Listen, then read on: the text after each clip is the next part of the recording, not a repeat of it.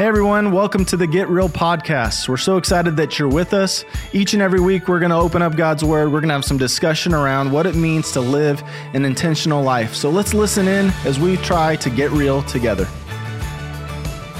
Hey everyone, welcome to the Get Real podcast. And my name is Brandon Ginden. I'm the senior pastor here at Real Life Ministries, Texas. And I am with my good friend and ministry partner, Lori Arnold. Hi, friends. And we have special guests today, Lori. Yes, we do. And I'm so excited about it. Yes, we have with us today our good friends and part of our team here at Real Life Ministries, Texas. We have our women's director, Shelly Ulrich, with us today. Hi, everybody. And we have my good friend and hunting partner, kind of buddy in life and men's pastor, David Nelson. Yeah, so glad to be here and so glad to be talking to all of you today. So we are continuing in this series that we've been in our podcast about living this intentional life, but the essentials to do that and what Scripture describes and how Jesus lives his life and models for us in the Gospels.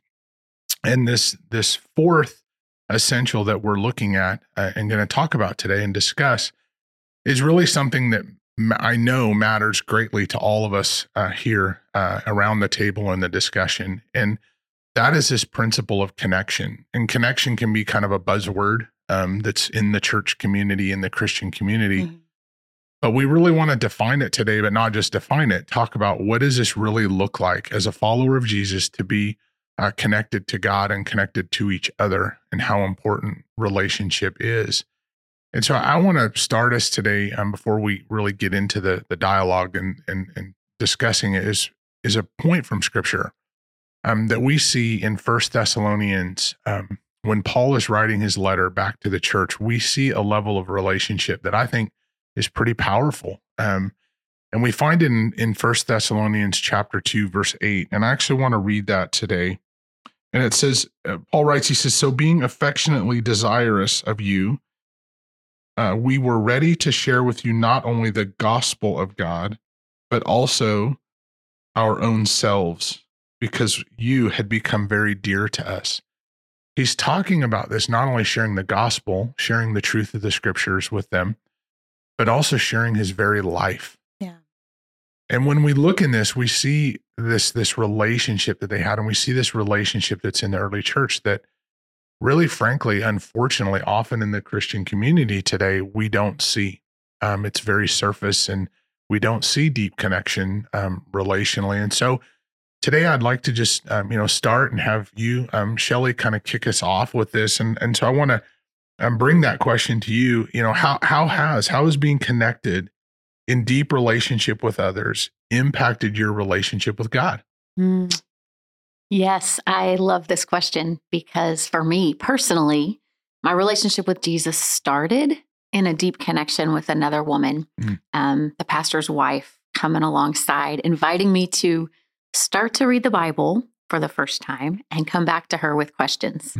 And so in that relationship, I want to say that she taught me a lot of things, but the greatest thing was that I caught her passion for the word because she could use my questions and open the Bible to answer them. That's good. And so I love that seeing God alive in his word was very powerful, but seeing Jesus alive in her and seeing that in such a passionate way was very captivating for me as a 22-year-old. That's great. And that part in there, you had proximity with her. Absolutely. And so, we'll probably talk about that some as we go, but that's something I'm hearing you say is that proximity, you could see it and see it being lived out right in front of you. Right. So Lori, I know also for you, this is a huge passion, being connected. And so maybe just talk, why this is so important to you and share some with us.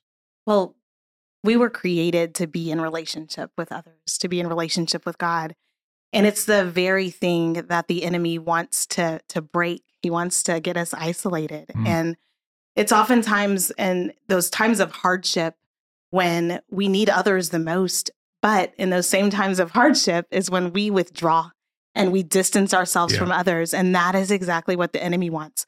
So I just I know that it works because I've felt it, I've seen it, I've watched it in my own life, and it's crucial that we are connected with one another. And it doesn't work to do life alone. It doesn't work that way. Right. So I actually wanted to ask David, I know that you're a big connector. Why do you think Christians just do church and lack connection? Yeah, I think the obvious answer is people just want to check a box, but it's more than that. I think most people with a minimal understanding of all that Christ did for us, I think that they know that requires a response from us. It requires something. And so even if it's just Christmas or Easter or every Sunday, they'll come to church to do what they feel like they need to do to respond to what Jesus did for them. But Jesus asks more than that from us. Right. He also asks us to love his people. And so, and I think church hurt sometimes gets in the way of that. Sometimes the church gets blamed for a lot of things, but it's not ever really the institution of the church that caused the problem. It was an individual that hurt them. Oh, yeah. That's right. True. And so what I think happens is they equate that hurt with people. And so if I don't connect with people, I don't experience that hurt, and I can still give Christ what I feel like my response should be. So, we call it checking the boxes, but it's deeper than that. Yeah, it's really good. Yeah, I think something that you said right there, that there's this misconception that, well, if I've been hurt, there's, been this break in relationship, I can just kind of go over here off to the side and I'll just do kind of my walk with Jesus, but without Jesus as people. And unfortunately, we've said that already, that doesn't work. But two, part of being obedient to Christ and abiding, which was our first essential, is that we're abiding in Christ. Part of that abiding is connected in with the body. Yes. And so what you're saying, David, is like, that sounds okay. Like maybe we can rationalize that in our mind, but unfortunately with scripture, we don't have that option. Like, absolutely not. And we talk about it around here, and you're probably going to say it later, but we've equated spiritual maturity with not needing anybody else. Right. When actually, the more spiritually mature that we become, the more we understand that we need to be connected with others. That's right. Yeah. Spiritual maturity is that, what Jesus calls us to, relationship with God and relationship with others. Right. Well, I want to throw this question out there. I mean, really for all of us to speak into is this principle is, why is it then it's so important in our spiritual growth, our spiritual development, that we do have relationship with others, that we're connected to God in a deep way, but also connected to others? Why is that so important? Lori, maybe we'll start with you. All righty. Well, kind of what I talked about, a little bit of what I talked about before, is we can't do life alone. And when we are in those times of hardship or trials, that's a time that we really need other people. But likewise, that's where growth comes from. We grow when we are sharing our lives with one another. We grow and we learn from each other. We hold each other accountable. That's how we grow. Right. And above all of that, we look back to our model and our leader, Jesus Christ, and we look at what he did. How did he spend his life? What did he do? And we look at the life that he lived with the disciples, and he spent time with them. Right. He was connected to them. He knew them. He knew them so well, that they questioned even times, like they were shocked at times, the things that he did know about them, like forgetting who he is, that he knows everything. But we have to go back and look at the way that he did things. And if we are true disciples of him, if we are true Christ followers, and we want to love and look like Jesus, we've got to do the things that Jesus did. And that was one of the things that was clearly very important, was to spend time with his disciples, and not only to just teach them just for teaching's sake, but because they also were on his mission, because one day he wasn't going to be here in the flesh anymore, and they had to continue with that mission and spread it to others. We can't do that if we're not in relationship with somebody. Yeah, that's so good. That's so true. Shelley, what are your thoughts to that question of why connection is so important in our development and connection to God and others? We see connection right off the bat, just even within the Godhead, just the Father, the Son, and the Spirit are in relationship. And so that matters so very greatly. I also think having a teenage son, I'm watching a world become more isolated. Drove him and some buddies in the car this week, and every single one of them were on their phone and not talking with one another. And this is the world. And so to be able to, in the church, increase in our ability to help and teach and lean into one another, we have to model that and show that more than ever before. I also think we need some intergenerational community. We need to learn from others' experiences. And in the book of Titus, where we're instructed that older women should teach younger. And I think that God wants to do that again in his body, where we are teachable and humble, and some can give and some can receive. And it always goes both ways. It always goes both ways. That's great. Yeah. That's great. David, before I go to you, I think that I want to make the point that both Lori and Shelley are making, that you guys are making here, is what I see often in the church is people will, where David said earlier about they'll isolate away. I'll just have my relationship with Jesus and that's enough. And to know that spiritual maturity is this dependence not only on God, but on each other. And so sometimes people will define spiritual maturity as is for me to love you, David, but you can't love me back. Right. That it's just one way. And Shelley, what you're saying is it's both ways, right? Always. And so spiritual maturity is not only do I love you, but I allow you to love me. That's right. That it's a two-way relationship. And that is what you were saying, Shelley. I mean, it's just been lost for the most part in the church. And so we're trying to accomplish things, be disciples of Jesus, but not looking like what he modeled or he called his church to be. So David, maybe some thoughts that you have on that. Yeah, I would just say that my initial answer would be very similar to what they said. But what's coming to mind for me is this summer, we studied that book, The Other Half of Church. And it was a brain science book kind of on how church works in transformation.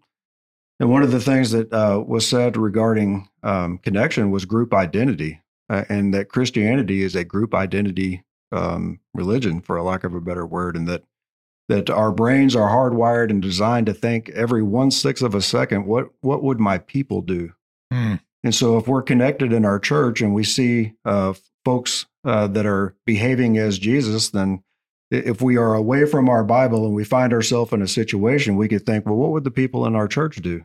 Yeah. And probably come up with the right answer. So connection actually transforms us from within, because we have models of how it is that we should be like Jesus, because they're imitating him. That's right. And, when we think of like examples, when Paul writes to the church at Ephesus, or we look at even in the book of Acts, and they're doing life together, that so many people, when they came to Christ, even then had no idea what that model looked like. They had a broken worldview too. I mean, you go read what was going on in Ephesus or Corinth. I mean, it was unhealthy, very ungodly things. They didn't know what it looked like to have a healthy family, to be healthy, disciples of Jesus. And so even though there's been 2,000 years, I think we're dealing with the same problem. Exactly. And I mean, how many times does Paul say something similar to, you once were, and fill in the blank, but now you are, right? And then therefore you, and, and so, it's, we do have a group identity where we are being like Christ together. Yeah. That's good. Lori, I want to throw this thought over to you about connection. Is so often in the church, we will define connection as that somebody's volunteering, right? And think they're connected. And I've even been in arguments with other pastors or people in the church, and because I've said, well, that doesn't necessarily mean they're connected. Yeah. Because you can absolutely, as you know, volunteer and have no relationship. Yeah. And so maybe I know this is part of a passion for you. And so speak to that idea and what your thoughts are around it. Ooh, it's kind of like the old saying, I can stand in the middle of a garage. This is not how the saying goes, by the way. This is Lori version. But if I go and stand in the garage, it doesn't make me a car. It totally doesn't go like that, guys. I'm sorry, but you get my gist. So we can sign up and volunteer for all the things, But if we do not let people in, if we are not vulnerable and transparent, that's why it's so important for us here. Small groups matter. And no, small group isn't the end all be all. However, it is a great way to get connected with other people and, to even just put your foot in the water, because it's sometimes hard. I get it. We have introverts, we have people with all different personalities, and it can be really, really scary to go up to someone new and say, "Hi, my name is, what's your name?" So it can be hard, but those small groups are a safe place, and it's an inviting space where we welcome others in, and you don't have to know everything. We don't have that expectation of anyone, and nobody is the head and the leader and in charge and knows all the things. We're all doing this together. We have a lot of groups, but we also have many people that aren't in them. Right. And those are the people that we go after them because we see, I see when people are skipping out real quick at the end of church before anybody can catch them. And there's so much more to life than coming as David talked about, checking the box and just going to church and leaving. Like there's so much more just fulfillment in getting to know God's people and to learning more about him and about others. And as we're learning about others, we're also learning about ourselves. Right. We just cannot do this alone. Yeah. One of the things that I want to go back to that Shelley talked about was as the Titus women, and one of the things I love about our church is that we have these everyone groups, and it's not, you have to be 60 to 65 for this one, all women. And you have to be we do have women's groups and men's groups as well, which are highly beneficial. I see pros to both of them, but we have these everyone groups where it doesn't matter what age you are. Right. And my favorite group of all time that I was in was a group where we had 20-year-olds through late 60s, I believe. Yeah.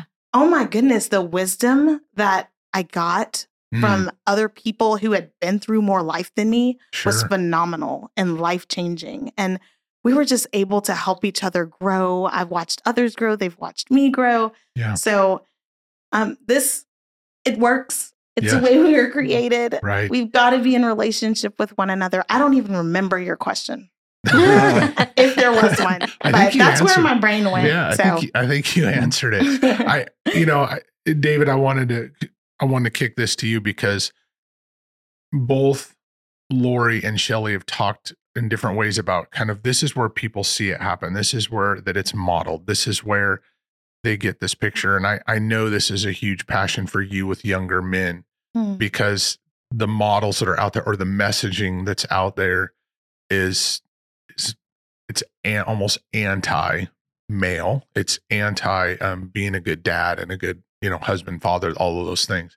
And so maybe speak to that a little bit about how important connection that you think connection is. If you were talking to a younger man that's out there that's listening, or that of why that's so important to have that connection with other men where they can be transparent and real. Maybe speak to some of that. Yeah, you bet. So I actually have a small group of my own that's made up of men in their 20s and 30s. And the benefit that I see from it is a lot of us as we were growing up, we learned that we're kind of on our own. And that, we talk about spiritual maturity being about being able to do things on our own. Well, it kind of just shows up in the maturation of a young man as it is. Yeah. And so what I've discovered with that group of young men is when we get together and we talk about things and matters spiritual, they find out that they aren't on their own. Yeah. And that they're dealing with the exact same things. And then we can collectively come together and using the word and building off of each other, come up with solutions to those things that are much more biblical and much more in line with what Christ would have us to be. And if they didn't have that connection, they would continue going through their life on their own, thinking that they have to figure this out themselves. Yeah. And sometimes, that's just to the end result of the destruction of the family sometimes, or things just being so much more difficult. I know in my own life, having older men along the way that I've been able to ask questions or learn from or watch how they lead their families has been critical. And so I want to ask you, Shelley, as well, the same type of question as you disciple younger women in our church, and you create environments for younger women and for all women in our church to be discipled, of why you think that model is so important, that Titus women example that Scripture gives, why it's so important for younger women to be able to see older women live out what being a godly disciple looks like. Yeah.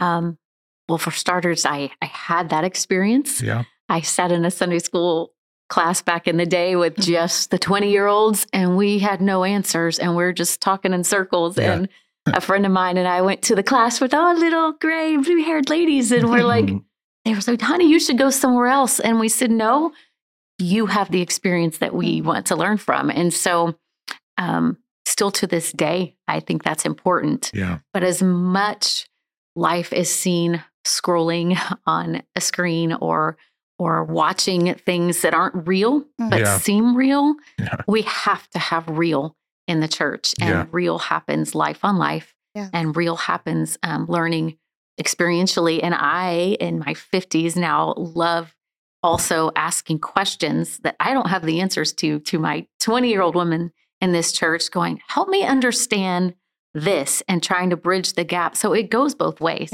Yeah, that's great. I love a piece that you said is you took the initiative there to go find that environment. And, and that's, I think, a part for some that are listening to us that are like, man, I don't have that maybe in my church, or I don't have that, is just to encourage to go. I mean, my friend Jim Putman would always say to me, discipleship costs the price of a cup of coffee. Like to just go start somewhere, of being in that relationship, inviting, someone in and to go start somewhere with someone. A couple other points I wanted to kind of pull out as we wrap up today, this discussion. And I do, maybe just quickly kick back to you guys, just how important the issue of time is. We live in a world, like you said, Shelley, where we're scrolling. David, I know this is a big part for you and I. So much of the world around us is fake. Artificial. It's artificial. It's artificial experiences. It's that we live in that instead of something that's real and genuine. And sometimes the real and genuine is hard. It takes hard work, but time is such a critical piece to our connection. And so maybe each of you just speak to that. Lori, I'll start with you, is why time is so important, that, so we don't step in, I tried one day and now I'm done and I quit. No, this is going to take time. Yeah. So maybe speak to that. Honestly, like sometimes that's the hardest part for people to get started. But as you said, it's crucial. Like, in order to be with someone and spend time with them, you have to be willing to commit that time. Sure. So we've got to, and this is something that I constantly work at too, because my schedule's full. But just creating that time and making sure that there's margin in my day for those moments, and being real intentional to schedule things with people and to make room. Yeah, that's great. Yeah. David, what are your thoughts?